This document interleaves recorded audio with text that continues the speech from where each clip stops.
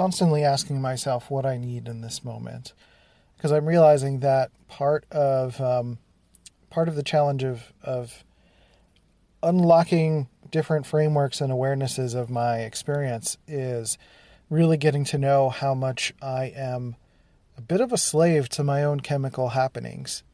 Like, if I am hungry, then I can't necessarily control that. My body needs something. Like, I can, sure, form some discipline or, like, let that go for a longer period of time, but ultimately my body is going to let me know that it is not going to function optimally because it doesn't have what it needs. And I think it's the same for the heart and for the brain as well, that we have all sorts of reactions to not having the nourishment that we need. So one of the things that I very much have learned about personality types in particular, whether it's the Enneagram or Myers-Briggs, is that when we are satisfying the needs of a certain function of our mind, that there is a chemical reward for that. There's some part of our brain that eases up. There's some sort of tension release, or it feels validated, or it feels like it's able to process or be used or hasn't gone stale. And sometimes I feel that way when I am not necessarily exercising my holistic brain as best as I could, whether that's using some visual imaginings, maybe more of an introverted sensing memory place. Perhaps it's not getting in touch with my emotions and more of like the further right side of my brain, where I feel some of those feelings of relief when I get into that space, which is kind of connected to an Enneagram 4 thing for me.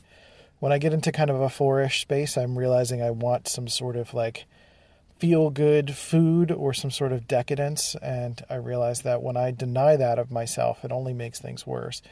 And I think some of my hypomania historically has been a little bit tied to that as well, like being so disciplined and quote-unquote boring, and not letting myself have fun or enjoy something or like indulge emotionally in how it feels like. And it may not sound like that with food, but for me, it's kind of like that with food. I want to eat something that I really enjoy, that I get pleasure from. So there's a pleasure element, and then there's also like emotional comfort that comes from that as well. And realizing how that's important to me. And not something I have to do all the time, but when I get into these spaces, like knowing the different sections of my brain, like physically getting to know the different sections of my brain that are reacting to the things that I need, or that feel squeezed or feel like I'm overusing a certain part of my brain. So what other parts of my brain need attention, right? So as an INTP and as an Enneagram 1, I find that I overuse my executive functioning and my analytic brain all the time. It's part of why I'm writing a book. I'm trying to use more of like a comedic voice, trying to loosen some of that aspect up, but also getting to know some of my inner tyrant and some of the emotional needs that I have and expressing some of that too.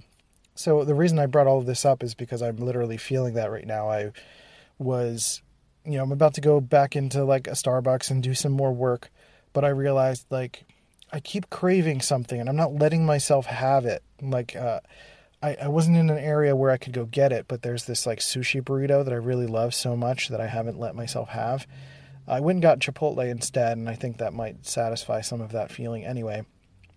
But this sushi burrito is just like, oh, so good. I love it. Like I'm salivating thinking about it.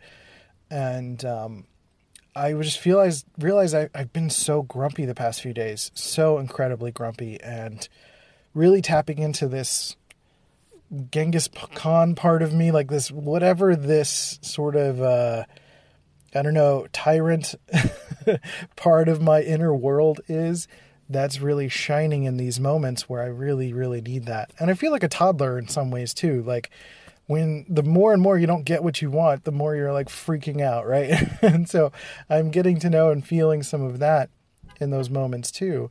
And so I ultimately I'm getting to know these different parts of my brain. And there are so many things that I still don't know. Like it wasn't obvious to me that I needed some more emotional music. I've been listening to Mike Shinoda's Post-Traumatic album, which is the album that he wrote after Chester Bennington passed away.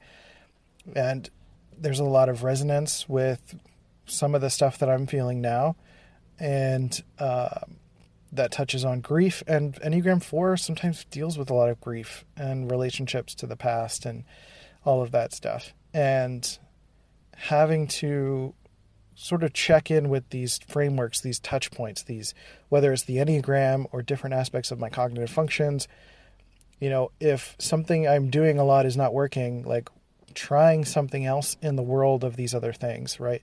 So if I'm not getting enough intuition, maybe changing up the music. If that's not working, try something else. If that's not working, try something else. And I think that's what ultimately led here. I was like, music is a big barometer for me, like a Rorschach test of figuring out what I need. And if I'm listening to all sorts of music and it's just not hitting my brain, not giving me some sort of chemical reward, then I'm like, what is it? I landed on Mike Shinoda and I was like, okay, yep, this is where it's at. This is like, I can feel the right part of my brain that I usually don't get a lot of hits from, suddenly getting a hit and starting to feel some more heavy emotion around what I need to feel, frankly. And that's hard. That's hard because that's just not my natural space, either as an Enneagram 1 or as an INTP. But as an Enneagram 1, the Enneagram 1s, we can be very dramatic without realizing it. We think we're being rational, but really we're being idealists. And this connection to my idealism and certain things not going the way that I hope is leading me towards this like kind of emotional space. And sometimes the brain needs recalibration and needs to experience that. So for me, it's like, I'm not an introverted feeler, so I can't necessarily turn the dial and figure out what I'm feeling. I need some sort of reflection. And that's why music has been such a great barometer for me to reflect what I'm feeling, to figure out what's happening in my mind as a mirror of sorts, because I can't necessarily figure that out directly on my own. So, I just figure that's interesting to share in case that's something you're trying to figure out with yourself. Perhaps, any of these frameworks could be useful for you to try to figure that out, or even music. Like if you're struggling with feeling like you need to feel some emotion, but you don't know how or what or where, I think, trying all sorts of different genres or types of music and listening to your own brain, your own body, your own experience. Even when I turned on the Mike Shinoda album, it felt like my heart suddenly showed up. I don't know if that makes any sense, but suddenly I was like, oh, there you are, heart space, hello. It was like my physical movement, like heart, just something changed, something released a little bit. And I think because of the Enneagram 4 connection, I think there's a part of me that wants to be seen. And I don't fully know how or what that exactly means, but like seen and appreciated and and